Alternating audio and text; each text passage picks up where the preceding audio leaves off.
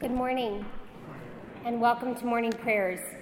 We will begin today's service with a responsive reading from the Black Appleton Psalter Book, Psalm selection number 61, found on page 31. Please stand as you are able as we read responsively by whole verse.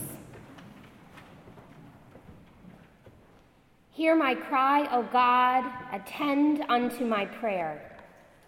From the end of the earth will I cry unto thee. When my heart is overwhelmed, lead me to the rock that is higher than I. For thou hast been a shelter for me, and a strong tower from the enemy. I will lie in thy tabernacle forever. I will trust in the covert of thy wings. For thou, O God, hast heard my vows. Thou hast given me the heritage of those that fear thy name. Thou wilt prolong the king's life, and his years as many generations. He shall abide before God forever. O prepare mercy and truth, which may preserve him. So will I sing praise unto thy name forever, that I may daily perform my vows.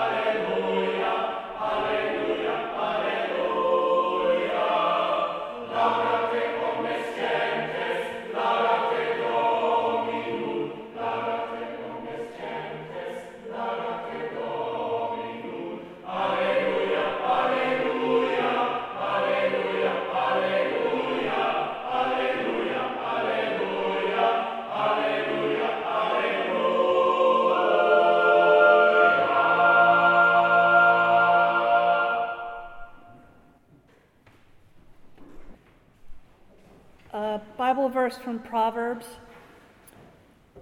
Wisdom is the principal thing. Therefore get wisdom, and with all thy wisdom get understanding. My mother's side of the family came to the United States in the late 1700s and early 1800s. They were primarily Mennonite, Dunkard, Anabaptist, small dirt farmers and later coal miners, and had emigrated in order to worship as they chose. My father's side of the family came over in the late 1800s and early 1900s. They were Jews from various places in the Pale of Settlement. Family lore is that the first family member over traveled on forged papers, escaping conscription from the Tsarist army. I can only imagine the strange mixture of bewilderment, probable disapproval, and nachas, family pride, that my forebears would feel were they somehow aware I was invited to speak here at Harvard on a church pulpit. At a time when too many are being told one way or the other that they are not welcome in the United States, I am particularly moved to be here, and I hope even more for such gracious welcomes for others in our country. I've been thinking a lot about humor lately. In my family, on both sides, there is a long tradition of making jokes, indulging in long pun wars, and appreciating snappy comebacks. Punchlines constitute a sort of shorthand for entire conversations. Meet me halfway, buy a ticket. I didn't see no bears anywhere. That's what she said. It is pretty easy to make people laugh if you take the low road, being crude for crudeness' sake, sophomoric violence, belittling the other, pranks. Some humor is ugly and mean, and it appeals to the parts of our nature, which can be ugly and mean. Many of my heroes have been those comedians and humorists who are able to make people laugh at themselves and the absurdity of the human condition, but whose work ultimately showed care for people, warts and all. Many were also political activists or journalists. Will Rogers, Molly Ivins, George Carlin, Dick Gregory. Humor is my personal security blanket, my favorite, sometimes automatic coping mechanism, my go-to. Like all coping mechanisms, it has often been adaptive and successful, yet I know I need to keep it in check. Formal religious writings and religious precepts tend, in my very amateur observation, to be a bit suspicious, if not disapproving of humor, perhaps particularly when it verges on levity or glibness. In the Bible, it seems there are lots of connections of laughter to joyous situations or successful outcomes, but not a lot is said about the connection of laughter to day-to-day humor, except for the aforementioned admonitions about levity. I've thought about why this might be, and there are two lessons I'm drawing. First, reflexive humor can keep me from being a good listener. If I'm thinking about how to be clever, the next snappy comeback, I might just not be listening and really paying attention to the people who are talking. Second, I can slip from skepticism and a recognition of the absurd and irrational into cynicism and pessimism if I am not careful. This doesn't help me think creatively and constructively to move from a problem noticer to a problem solver.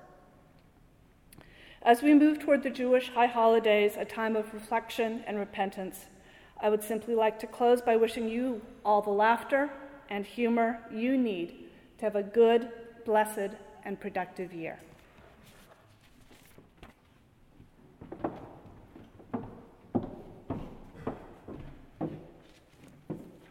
Let us pray. God, we thank you for the gift of holy humor. In a time when we need to take ourselves a little less seriously. God, we ask that our humor be filled with ways that ground us in humility and that build connections with those around us, and humor that points to higher truths of justice, love, and peace. Amen. Amen. Will you join me in saying the Lord's Prayer? Our Father, who art in heaven, hallowed be thy name. Thy kingdom come, thy will be done, on earth as it is in heaven. Give us this day our daily bread, and forgive us our trespasses, as we forgive those who trespass against us. And lead us not into temptation, but deliver us from evil. For thine is the kingdom, and the power, and the glory, forever and ever. Amen. Please stand as you are able to sing the hymn, Lord, God of Morning and of Night, hymn number 39 in the Crimson Harvard Hymnal. Before